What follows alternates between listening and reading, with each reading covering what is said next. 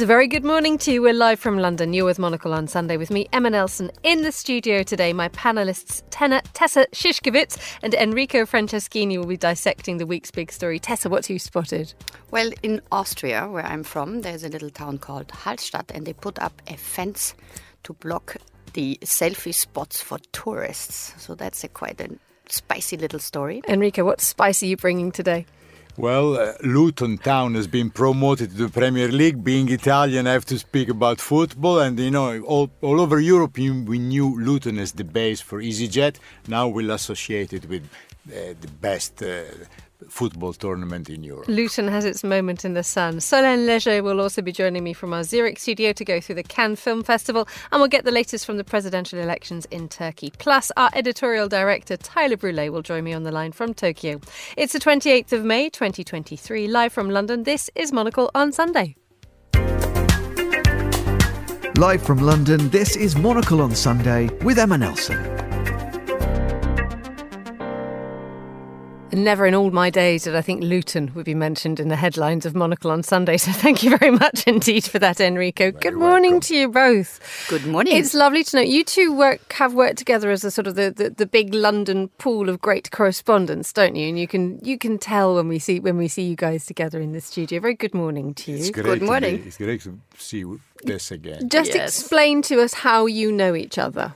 Well, because if you are working as a foreign correspondent in London, you don't get to actually see one-on-one ministers a lot here because we are just not important enough, especially during Brexit. It became a little bit disputed if one should see even European correspondents if you're a Brexit minister.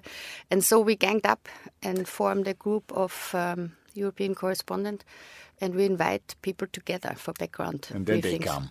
Then they come. When we are a group, they come. Yeah.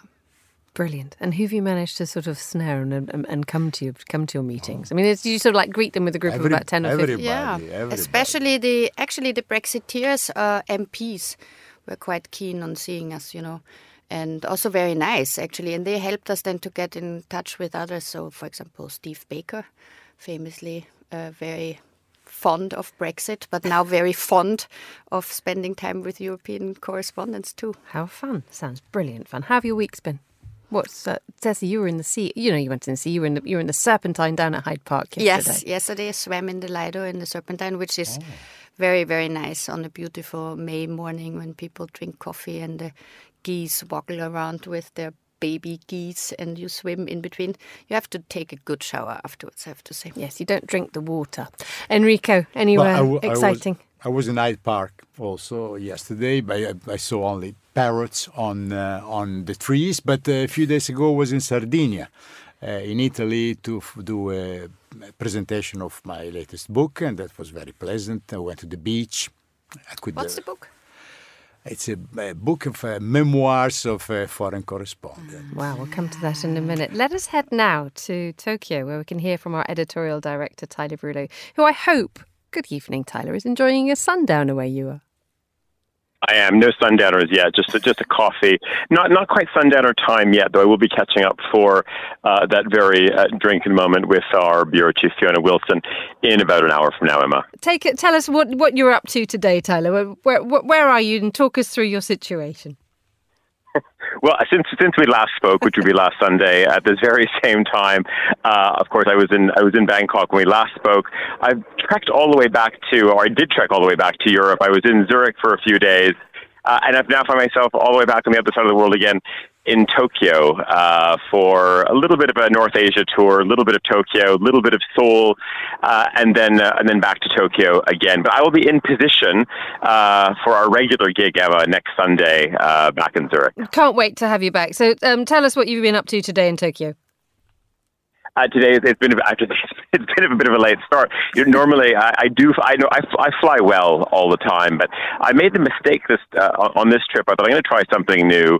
Maxed out around a very large Wi-Fi bill on the flight on the way to Tokyo. So I'll work out the entire London and Zurich working day on Friday, and then got hooked on series 2 of The White Lotus. I didn't even see the first series. got hooked on series 2, watched all 7 of them, and then now my sleeping is probably kind of totally out of whack. I've remained on Europe time. So you have absolutely no idea what time it is. You'll be needing that sundown sooner rather than later. Now, the second series of White Lotus is very Sicily-based, isn't it? And it is one of those places that everybody suddenly looks to go for a quick break after they've been there. It is an exquisite watch, isn't it? Yeah, it's great. I mean, it's ridiculous. It's a bit silly. It sends up sort of the best of Americans or wealthy Americans traveling into Europe and Italy. So it's got a wry eye on all of that, as much as I think also capturing the Italian workplace very well. It was good. And I guess what I am saying in code though is I have not done a lot today. I've had a lunch and I'm just on a bit of a mini retail safari. That's about it for a Sunday. Okay, now things are getting serious because this time last week you were in a supermarket in Bangkok and you were stuffing your suitcases with cooling talc to bring back to me here in the UK. The temperatures are heating up here in the UK, Tyler, and we will be needing that cooling talc. But what retail have you spotted today? Because Japan does retail like no one else on earth. Well, and we should probably pick up on the cooling theme, Emma, because this is part 2. But I come back to a glaring business opportunity. Whether we're thinking about grocery stores in Sardinia or even convenience shops in the UK, there is an opportunity when it gets toasty, when people are on the tube, when they're riding a tram through toasty Vienna, for example. I think Europeans are sort of missing some daily essentials aside from cooling talc. The one thing you notice in Japan, and you of course you see through the warm season, has definitely kicked in because there's also a re-merchandising as well. So you have lots of cooling sprays and various antiseptic cooling wipes, etc. But the big boom, it's the warm season. It's just the sheer amount of different types of towels. Then I'm talking about sort of face towels, terry towels, which are available at checkout, variety of colors. You want jungle print, you want rainbow, you want sort of natty preppy stripes. You can have all of these things. And it's because people get bloody hot here, and they need to, of course, blot their brow and their forearms, and anywhere else that happens to get hot in the heat. And this is, it's a whole seasonal change when you see all of these products, of course, come front and center, in any number of retailers. And these are what the equivalent of a sort of a quite light face cloth. Is that correct? Yes, we're talking about a face cloth, and then of course, there's various, of course, levels you can go to. Now, there's probably, more like the bargain basement prices, which are versions which are all made in China. Of course, a massive push as well for products made in the terry cloth region of Japan, Imabari, which is famous for a variety of different makers. Of course, significantly more. But proudly sporting the Imabari flag on them. So we're talking, high stakes. We're talking about real segmentation in the sector, and it shows you how important it is because, of course, of the toasty temperatures. Indeed. I mean, look, the fact that we're now going to put a flag on a face cloth we've moved this up a gear. I'm going to bring our Austrian and Italian guests in for a moment, if that's all right with you, Tyler. Enrico, I mean, we could see some incredibly stylish terry toweling stuff going on in Italy, couldn't we, at the checkouts? If you have these little face cloths with, we could go, full Portofino, we could go Milan. This could be beautiful. Yes, definitely. I mean, you mentioned Portofino, and there is a story in Portofino actually similar to the Austrian town that Tessa mentioned before. They forbid tourists to stay in the square more than 5 minutes because too many crowds are there. The place is so beautiful that it's invaded by tourists, and it's a dilemma what to do. And how about a couple of terry toweling face wipes when you're jumping on the tram on the ring in Vienna? I don't know if we can sort of turn this into big business, but maybe if you put a little sort of Sachertorte on it with a whiff of parfum de Sachertorte or something like that. Right, we're going to have a chocolate flavoured Sachertorte terry toweling thing on the tram in Vienna, Tyler. Have they managed to scent these things yet in Japan? Not yet, because as you know, Japan is not very big on scent. They like their makeup, but Japan is not big on fragrance in any form. But I think actually a little spritz of Kniche from Vienna, I think could be very interesting. But I mean, it is again, I think it's an opportunity that we might want to think about, because you do see people struggling in Western cities with the heat, and we have to figure it out. There's no question. Of course, we can over air conditioning, we can do all kinds of things, we can have cross breezes, but there is something about showing up for a meeting, arriving at dinner, and looking a little bit composed and cool. And I think the Japanese, hot on their heels, have definitely figured this out. This is brilliant. You may not be able to answer this question, but anybody turning up in a full face of makeup isn't going to go very well with these face cloths. It's just not going to end well, is it? No, it's going to look like... Yeah, sort of the remnants of having been in the circus or something on your face cloth. But no, it's. But then I think I actually, that's maybe a good story for us as well. I'm not a nation which has, of course, a huge cosmetics industry, both domestically and globally. I've actually really never thought about how the Japanese deal with cosmetics in the summertime. Well, I guess actually there are a lot of blotting sheets, so that's a whole other sector. This is not fabric, but you have blotting sheets. And maybe this is what you use to keep makeup intact. But I can go out and research for you. Would you mind? I'd be extremely grateful. After you've done that, what's on the cards for your time in Tokyo?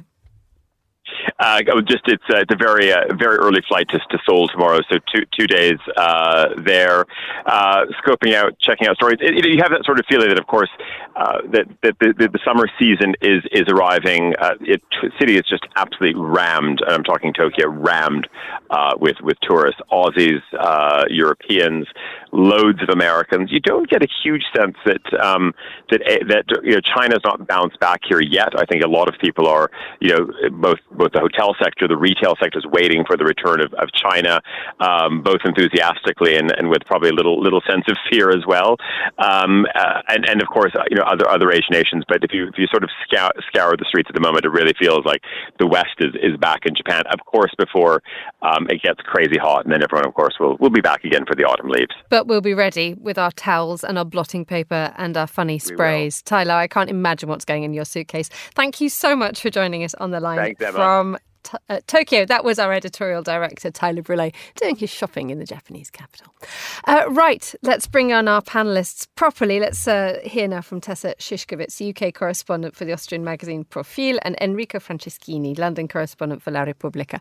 So, how have your weeks been? How was Sardinia for you? What's happening with Sardinia? It's all kicking off it's the beginning of the summer now, isn't it? Beginning of summer, beaches are already crowded. The sea is beautiful, and it's a great place, Sardinia. Fiercely independent. When they go to Rome, for example, they say, now we go to Italy.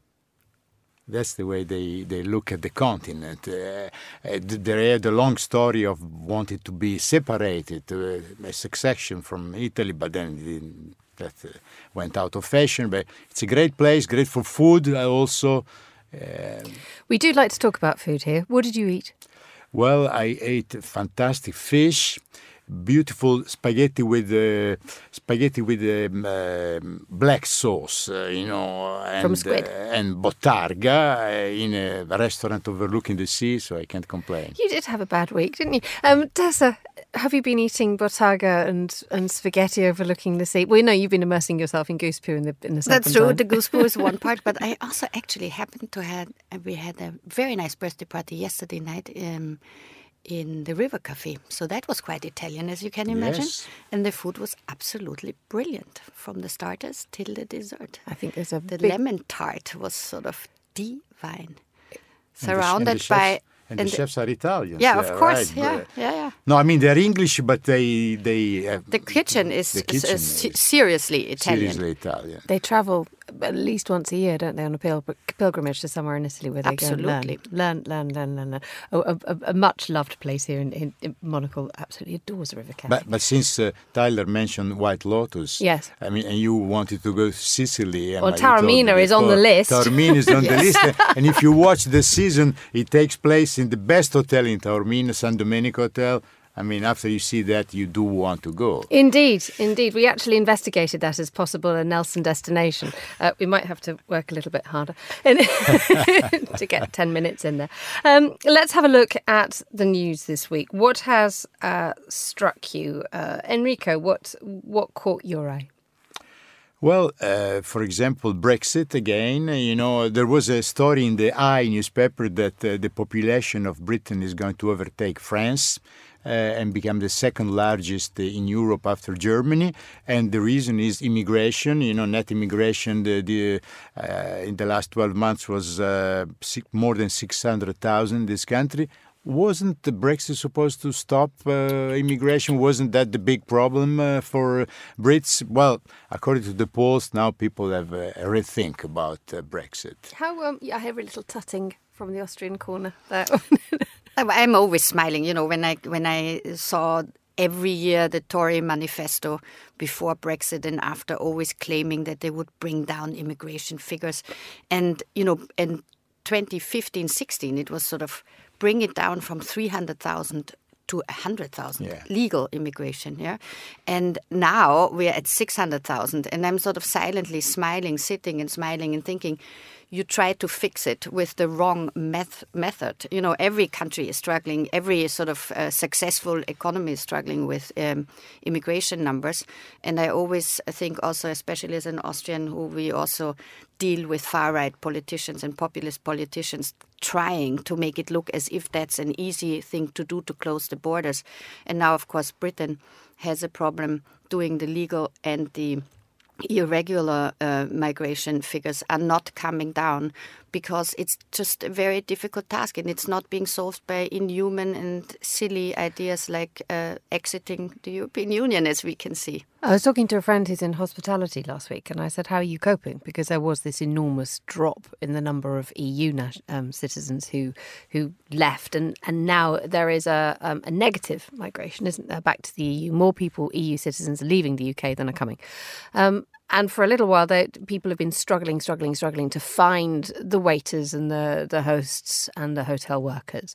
And I was told that everybody now filling those jobs is Indian, because Boris Johnson last year, when he went to see Narendra Modi, in return for the prospect of an excellent trade agreement, relax the visa requirements, which now means that if you go into a coffee shop or if you go into a restaurant now, everybody's Indian. So the migration hasn't changed. The level, it's just that the numbers haven't changed. It's just people from different places now. That's all. Well, that's maybe a nice thing also. I'm thinking the government is now not only white as it was in the 50s, and sort of so it also reflects a change in society, which I personally think is a very good thing.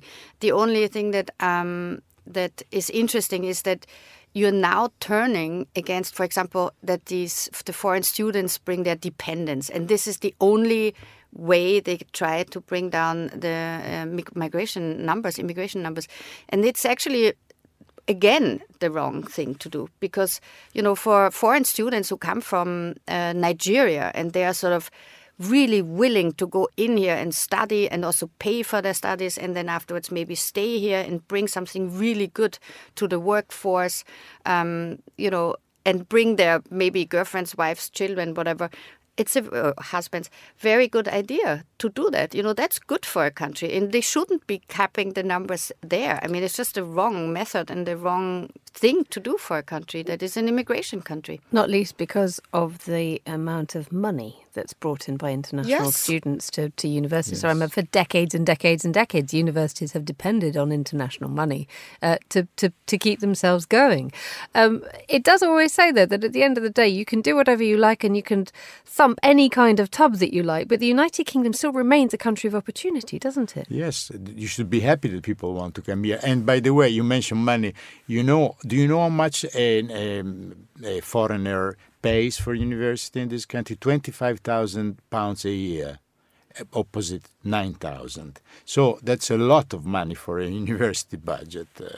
But that's why also the Europeans don't come anymore and go to Holland now. And that's a really sad thing. And you can't come here as an au pair anymore. You can't come, as you say, to work in the bar for a while and get settled. So, and within 10 years now, we'll see how the population will change also. Unless in 10 years from now there will be a change of mood, and if not rejoining the EU, putting on a better relationship and maybe a change in the immigration policy. Okay, now we're lighting a little spark, Enrico. The idea of there could be a change, because I mean, obviously, when Brexit happened, there was a discussion as to if and when the United Kingdom would ever rejoin, and there would be changes required on every side, wouldn't there? Yeah.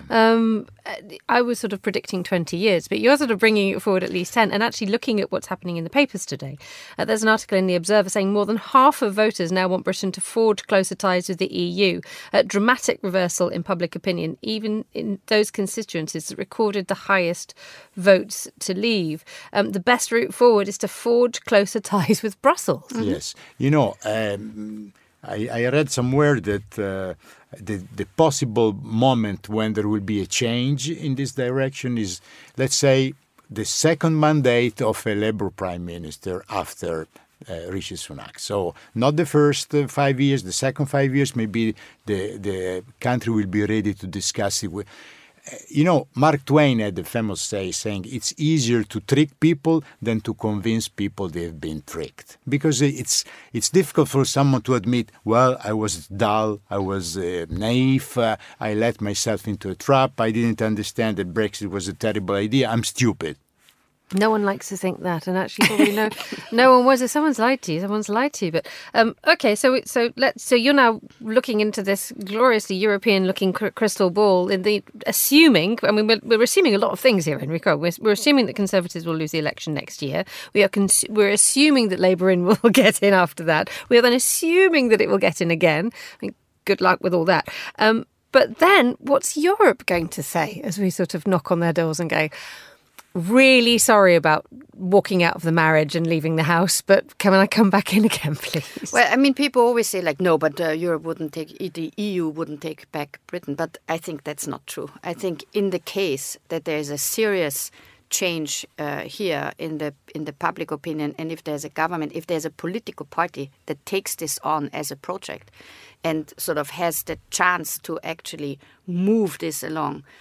This Labour Party under Keir Starmer at the moment is not ready to do that. And of course, the Tory Party, we don't know if they'll ever come out of this complete destruction ideologically and morally to come back and become the old Conservative Party, which at least wouldn't block this if a Labour Party would develop a kind of Tony Blair-style pure pro-European way.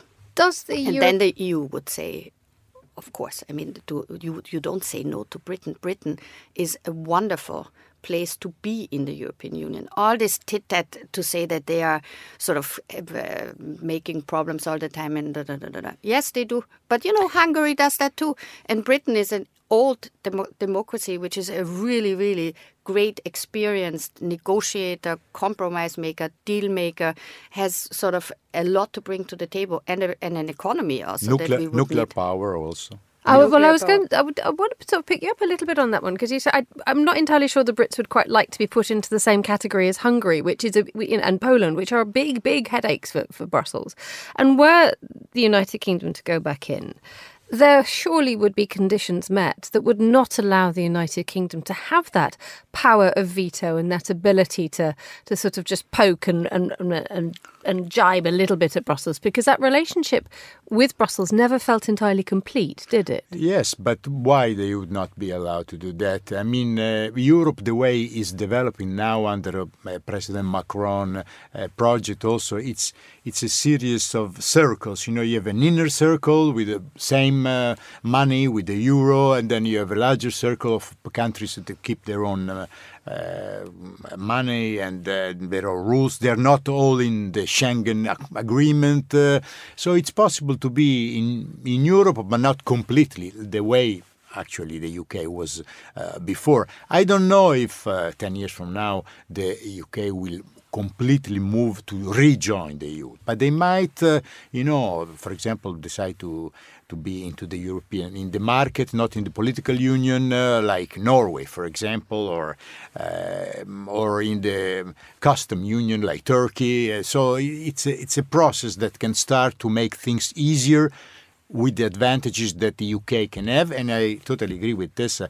The EU would not say no to a country that's so important. The UK has always been the America of Europe in many senses, more dynamic, more freewheeling, and it's one of the pillars of the political and cultural Europe. I wonder, I'm being really sort of shaking things around here, but the minute you leave London, and Tessa, you talking about going to see friends out of London in the last couple of weeks, and this conversation is a very European one in a very European part of a very European city. London is incredibly international. The minute you step out of London, people still, okay, the papers today say there's more of a drawback towards Brussels, even in the most Brexity places. But there is still that core, isn't there? But if you look at these opinion polls of today, for example, and they say that 63 people everywhere, also in places, 63%, but in places like Boston, in these high Brexit voting places, and now a majority thinks that it brought more harm. So give it a little bit of time, I think, and it's in every EU member state. You go out of the urban chattering, the coffee shops of Vienna or Paris, and you go into the countryside, and people, are not so hot about the European Union and are afraid that they don't get what they want for their sort of local folkloric culture and all kind of things. But to put it very bluntly, is if the Ukraine can join, the UK can also rejoin. And that's sort of the way ahead, I think, in the next decade. And Enrico, you believe that the rising star of Luton might be one of the key elements of British soft power, making us all fall in love with the United Kingdom again. We don't do football in great detail here on Monocle, but you did raise the very point that this is a football club that has done terribly badly for a very long time, and now it's suddenly found itself in the top flight. Speaking of flights, most of us only know Luton because of its, dare I say it, not very wonderful airport. But it is a gateway into the UK, isn't it? It is. And, football has also many economic, of course, ramification, consequences. To get into the Premier League, Luton will receive £170 million over 3 years, and they will build a new stadium. The city will change. Maybe the airport will become better too. I think we can all hope for that. And so, it's important for the city, for them. It's also a wonderful Cinderella story because, it's the first time in the history of football that a team goes from the Premier League, where they were 30 years ago, down to the amateurs leagues, 5 championship below, and then comes back 5 championship up and down the stairs, 5 flights like that. It's a big thing. That's a lot of climbing. So does this happen a lot in Italy? Well, it does happen. There are some teams who went down and then came back. Yes, even big teams. And the transformative effect on a town cannot be underestimated. Yeah, I cannot think right away of a small town. But also the other thing that in Europe we always are amazed. Luton is basically considered a London airport, right? It's one of the airports of the Greater London. And how many football teams you have in London? There are about 6 or 7 in the Premier League, 6 or 7 in the Championship. You could have an whole championship by themselves only, which makes London a wonderful city-state for us to live. You're listening to Monocle Radio. This is Monocle on Sunday with me, Emma Nelson. I'm joined in the studio by Tessa Szyszkiewicz and Enrico Franceschini. Tessa, what else have you spotted today? So can we talk about Hallstatt now with the little kind of fence they put up? Because it's when I went there last year for first time in a long time, and you stand at this beautiful lake side where the mountains are being mirrored in the lake. I mean, it's just so beautiful. And because it's supposed to be the image that they took for Frozen, for this Disney film, it's like busloads and busloads of tourists are coming there to take selfies.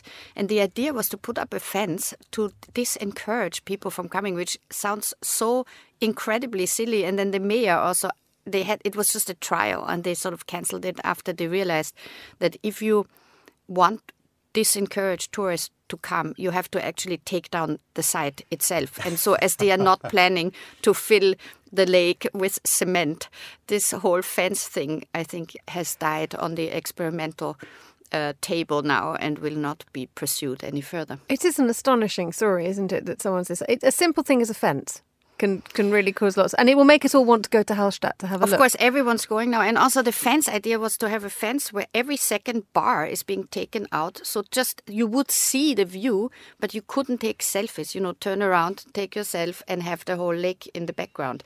And so it was just such a thought. I mean, it really went quite clever, down a rat hole. Yeah, but it is a rat hole to think that this will sort of work. It's such a populous town, is Hallstatt. I was unaware until recently that an exact replica of Hallstatt exists in China. Yeah, it's in Guangdong, and you can go and live in Hallstatt. Yeah, and I know Hallstatt quite well, but I'm not a massive fan because I got married in a town a little bit up the road. Oh. I did. I got married on the Wolfgangsee. But I turn right before I get to Hallstatt and I go up to the Dachstein, which is one of the most beautiful places on earth, the most gorgeous mountains. And I don't know, I'm being a bit funny about Hallstatt. Sorry, Hallstatt. The glorious thing, though, is that this is this issue about over-tourism, isn't it? And you mentioned the problem in Positano. Is it Portofino, not Positano? But not only there, of course. There are other methods has been tried too. In Venice, they charge you if you don't have if you have not booked a room in a hotel in the city, you have to pay a few euros to get into it because there are so many people. Venice is becoming like Disneyland in a way, even though if you go a few steps away from St. Mark's Square, you can still find pockets of the city where there are no tourists. But it's a big dilemma because tourists bring money, bring benefits to the economy. On the other hand, cities they lose their very own reason to attract people because they become like something fake, as I said, or you can go to China to see what you can see in Austria and take as many selfies as you want. I don't know. I don't have an easy solution to that. I hear from people in Italy who complain. For example, in Liguria, in the 5 lands, the Cinque Terre, they say, why we have to put limits to tourism? We need the money. And not easy to say. It's a lovely problem to have, to be well loved. Yes, you're right. Let's head now to Istanbul, because in Turkey the presidential race is decided today. Turks are heading to the polls for the second time. Let's hear now from our Istanbul correspondent Hannah Lucinda Smith. A very good morning to you, Hannah. Good morning. Right, so the gloves are firmly off now. Polls have been open for how long, and what's happening where you are? Yeah, so polls opened at 8 a.m, so they've been open for 3.5 hours now. I went down to the polling station closest to my house earlier, and there was a really steady stream of people. I mean, it's quite amazing. This is the second time in as many weeks that Turks have been asked to come out to the ballot box. For some people, it's very easy. It's a case of walking around the corner. But a lot of people that I've spoken to over the past couple of weeks, for them, it's a case of actually going to another city to vote. So, for a lot of people, it's quite a big ask. And also, the opposition are demotivated. Before the first round results, there was strong this could be the moment that Erdogan is going to be defeated. Polls were showing his rival Kemal Kılıçdaroğlu winning, and in some cases winning outright. When that, the opposite case, it really took the wind out of the opposition sails. And, Kılıçdaroğlu and the people around him took quite a few days to sort of gather themselves and to start, making statements again. But I think really, the reason why people are turning out, and, from what I saw, anecdotally this morning, they are turning out in numbers, is because there is this sense now that normal people have to protect their vote. This is, it's quite remarkable to be reporting on this in a democracy. Many people I speak to are saying, not only are they going to go out and vote today, also, once the polling stations close and the votes count, they're going to go to the polling stations and to electoral boards to monitor, either as part of organisations or just by themselves. There's this feeling that, if it's just left to its own devices, then there could be some manipulations, there could even be vote stealing. So I think that's the main motivation that's getting people out to the ballot boxes today. Indeed, Kılıçdaroğlu's supporters have just said, once you've voted, don't leave, just stay there. So there's very much a fear, isn't there, that this election will be free, but it won't be fair. The campaigning in the lead up to it has been a problem for the opposition as well, hasn't it? Because unlike Erdogan's supporters, they couldn't do anything such as campaign via text, could they? Yeah, I mean, every election, as time goes on with every election, these kind of like seemingly small things, not being able to send out text to supporters or text to try and, rally some more votes. It seems like a small thing, but when you add it up with all the other things that the opposition is blocked from doing, principally the mainstream media, they're almost completely shut out of that. It's almost entirely controlled by Erdogan's allies. Being on occasion, blocked from holding meetings, sometimes being cut as they're being interviewed on TV.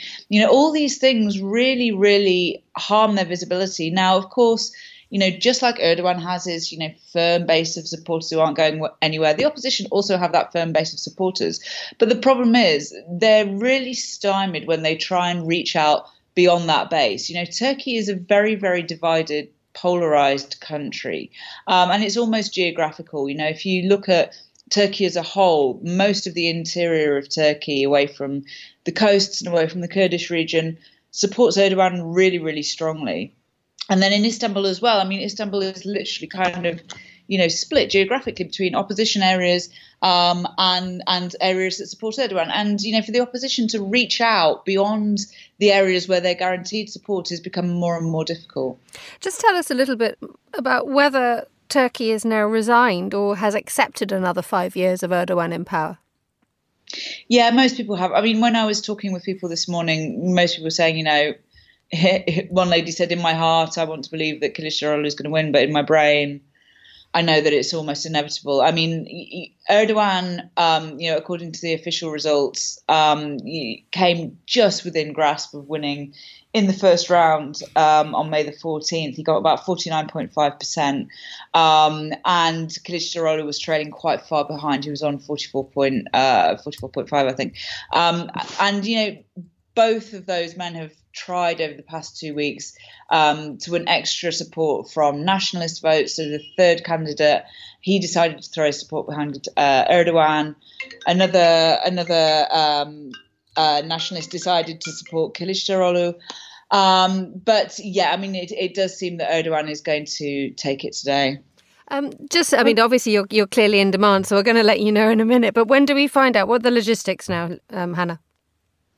So polls will close at 5 p.m. Turkish time, and votes are generally counted very, very quickly. We usually know by about 11 o'clock or midnight who's won. Usually actually somebody's claimed victory, and I think in this case, because it is a straight vote between two candidates, there's no third candidate, there's no parliamentary vote this time, I think it will probably be quicker. So I'm sure by the time you're waking up tomorrow morning in the UK and opening the newspapers, there will be a result. Hannah Lucinda Smith in Istanbul. Thank you as ever for joining us on Monocle Radio. You're listening to Monocle on Sunday with me, Emma Nelson, and joining me in the studio, Enrico Franceschini and Tessa Shishkovitz.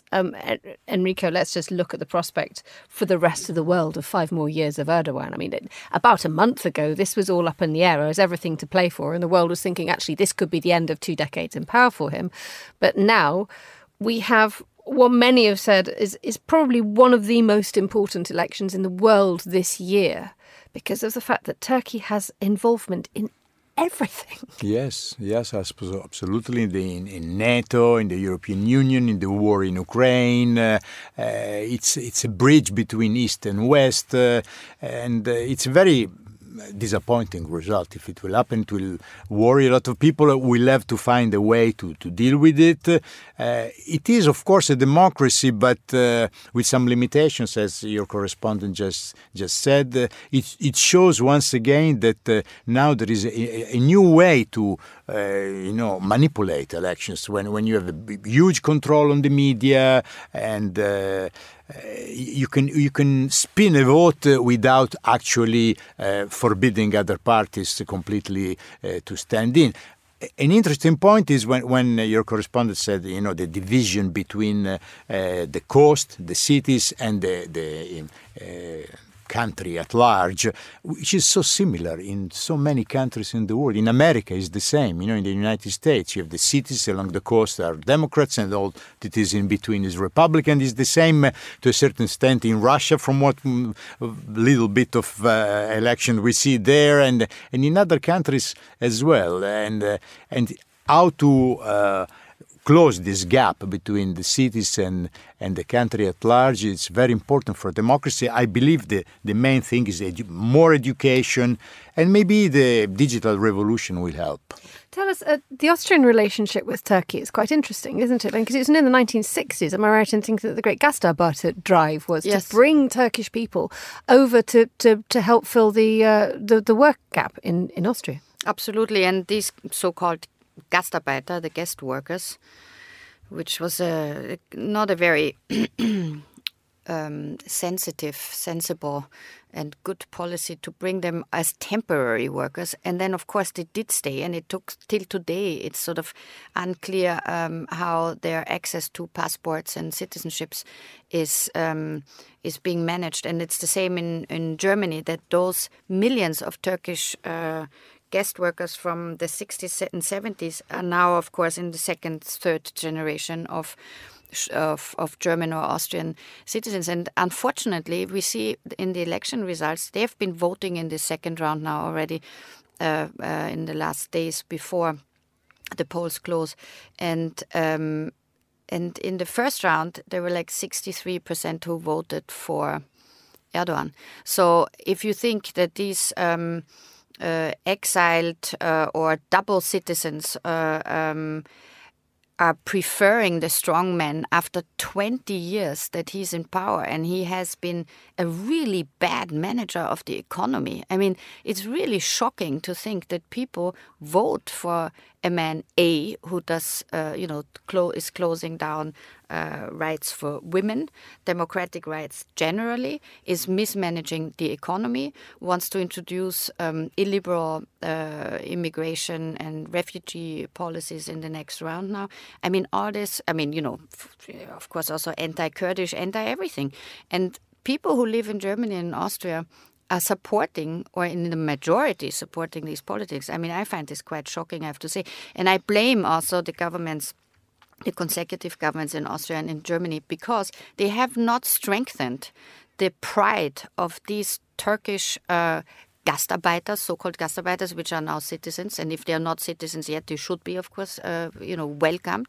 The Austrian government has made it very difficult to have double citizenship, which is sort of so old-fashioned and so out of date, because, of course, people do have double identities or multiple identities, and you should be allowed to carry two passports if you have your sort of feet in two cultures. And it's a good thing also, because it sort of helps us understand the world better if we are a little bit Turkish and a little bit German or Austrian, or a little bit British and a little bit Italian or whatever. It's just, that's a much better world to live in if you don't have to be reduced to one kind of bloodline, so to speak.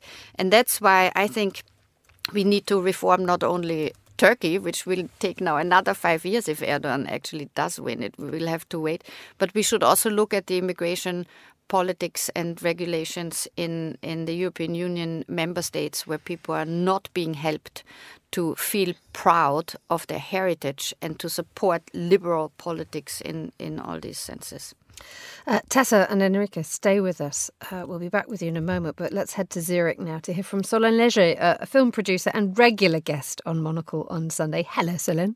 Hi, Emma. How are you? Very well, thank you. Now, you're just back from Cannes, where everything wrapped up last night with quite a sort of an angry closing ceremony to the film festival. I watched it, and it got quite nasty at the end, didn't it? It did. Yeah. No, completely. I'm glad you watched it first. No. Yeah, I'm just back from Cannes. It was intense. I was there for the second week, and it's always very pleasant to be back to Zurich non-chaos. So happy to transit from Cannes to Zurich directly. So the reason why it all got a bit nasty was that the award of the Palme d'Or, it went to, is it Anatomie d'une chute, an Anatomy of a Fall? Yes, exactly. Directed by Justine Triet. And Justine Triet took to the stage in a magnificent, dare I say, tuxedo suit with bright red lipstick, which seemed to be the uniform last night. But she didn't just take her acceptance speech as an opportunity to say thank you. She decided to have an attack on Emmanuel Macron, didn't she?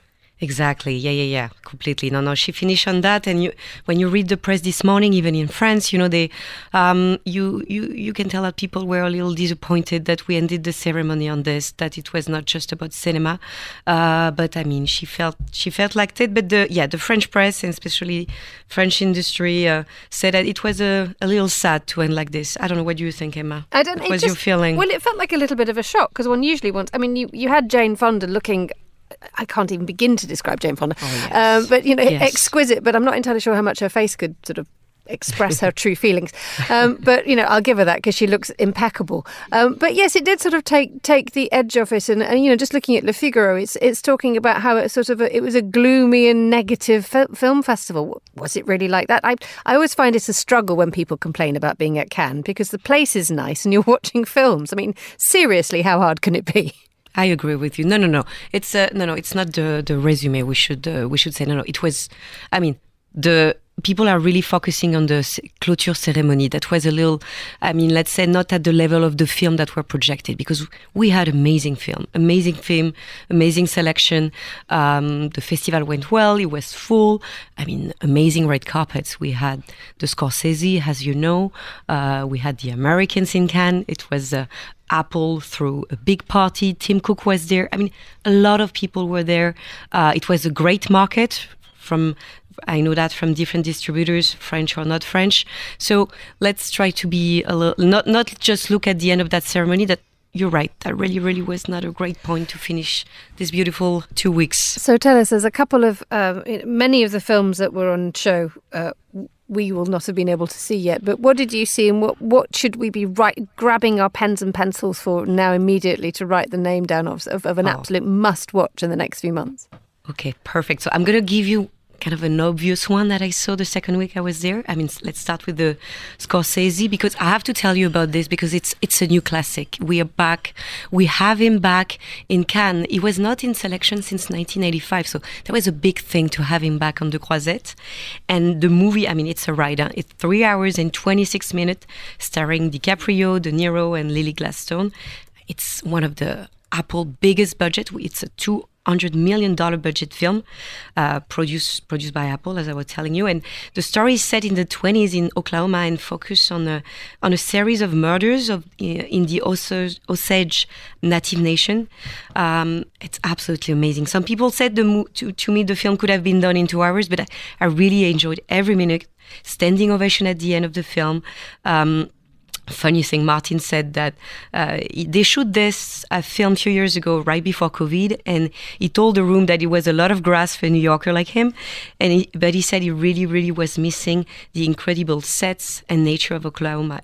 Nature is one of the characters. It's absolutely amazing, and he took time to thank the Osage Nation since they've been a real advisor on set, and they were all in the room, so that was a pretty special moment. It's amazing. This is Killers of the Flower Moon. We're going to have to wait until October before we can see this. 20 of October, exactly. I've got Enrico nodding furiously the minute that we said, wow. Enrico, you sound super happy about the prospect of another Scorsese film. Yeah, I'm a big fan of Scorsese, De Niro, and so I can't wait to see it, really. Happiness. What else? So, Enrico's happy. What else? Okay. What else should we be putting on the list? Okay, don't be mad. It's a French film. I mean, directed by. I'm not pushing a French film, but this one is amazing, and the American press especially is going crazy about this. So it's my favorite film of the festival. It's from the Vietnamese director Tran Angel Ong. You know, he already won in Cannes and Venice in the past, and he gave us the movie The Pot au Feu, starring the lovely Juliette Binoche that I adore, and Benoît Magimel. And yeah, I saw the movie with a group of American friends. They adore it, and the American press is going crazy. I told you, they're talking about a new chocolat, when the French press, funny, is a little more mixed about it. And how can I describe it? I mean, it's a very sensorial movie set in the late 19th century in France, and it opens with a cooking sequence. Wait for it. That runs nearly 40 minutes.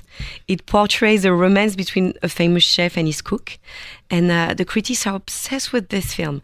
Gaumont talk already, it's a Gaumont production and release, and they said that it might be an Oscar contender. So I'm very excited about this one. This is astonishing because the pot au feu is one of the simplest things that you can cook in the French repertoire, Exactly. isn't it? It's supposed to be basically humbly boiled vegetables and meat, but it's so much more than that. And people are saying this is a new chocolat, and the reviewers are saying that this is a film that we should drool over. I mean, I'm not entirely sure how much I want to go to a cinema and see lots of people do that, but it is one of these things. Don't go on an empty stomach. Okay, just this.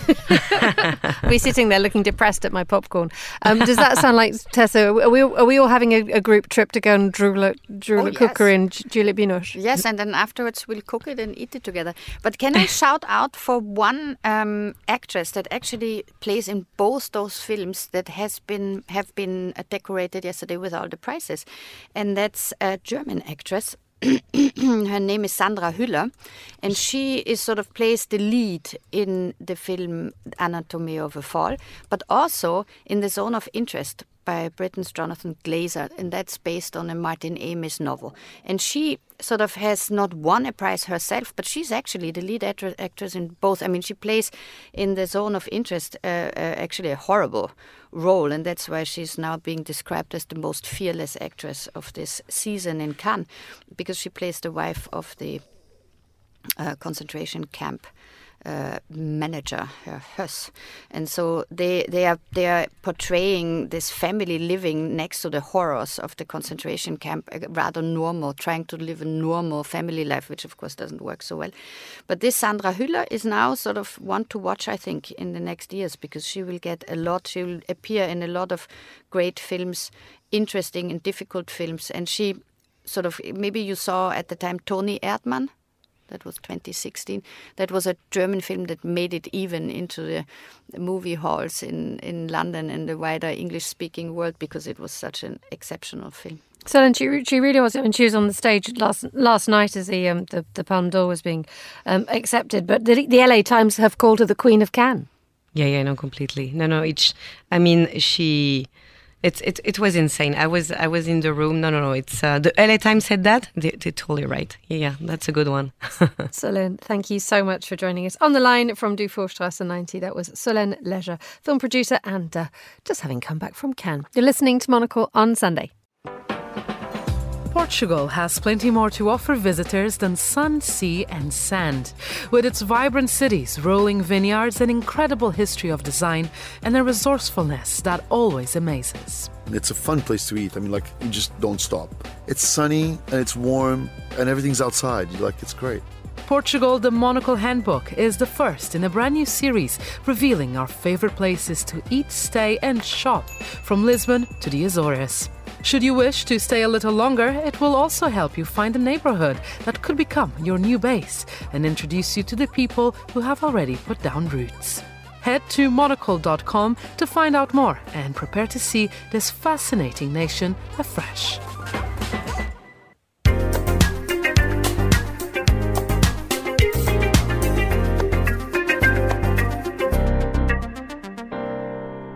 Okay, we've got a few minutes left until the end of the programme. Enrico, anything else you want to talk about today? What's happening in the news? Well, first of all, I want to say that I'm a big fan of Martin Scorsese, but also of Juliette Binoche. I would watch anything with her in it, so I can't wait to watch that movie as well. What else? I've been following from this side of the pond the debate about Ron DeSantis and Donald Trump. I saw that Boris Johnson went to meet Donald Trump the other day, trying to talk him into being more supportive of Ukraine in the war. I don't know if he was successful or not. Trump used to say that Johnson is the British Trump, and maybe we'll listen to him, but I'm not so sure. It was a trip to one of Mr. Trump's golf clubs, I think, that was going on there. I mean, it was funny that we were listening to the prospect there a little while ago, Tessa, of Turkey being under the control of Recep Tayyip Erdogan for another 5 years, and it sort of begs the question: is the world at this moment, well, at least the United Kingdom and the US, having a moment, a breathing moment of not being led by Trumpist, Bolsonaro, Berlusconi, Modi, the autocrat playbook that seems to be sort of coming back, because there is a distinct possibility, isn't there, that Trump will be the Republican candidate, and do we dare underestimate his power of return? And Boris Johnson, we know, is on manoeuvres to try and sort of get a toehold back for the Conservative leadership. Well, I think for Boris Johnson, this is not going to work, but Trump, of course, is a real threat. And also, if he doesn't become the candidate and president again, it could be Ron DeSantis that could be even worse.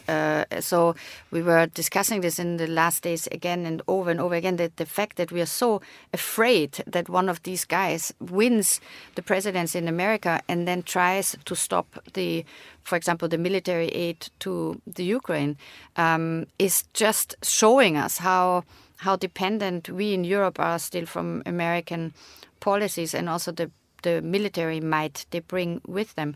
And I was thinking this week, at the end, this morning, we're waking up to the news that Joe Biden has managed to get a deal to limit for the debt ceiling deal, which will make it possible to sort of continue now in the next week without having a collapse of the financial system. So it's not only political, it's not only military aid, it's also that we are dependent in our financial markets to what happens in Washington.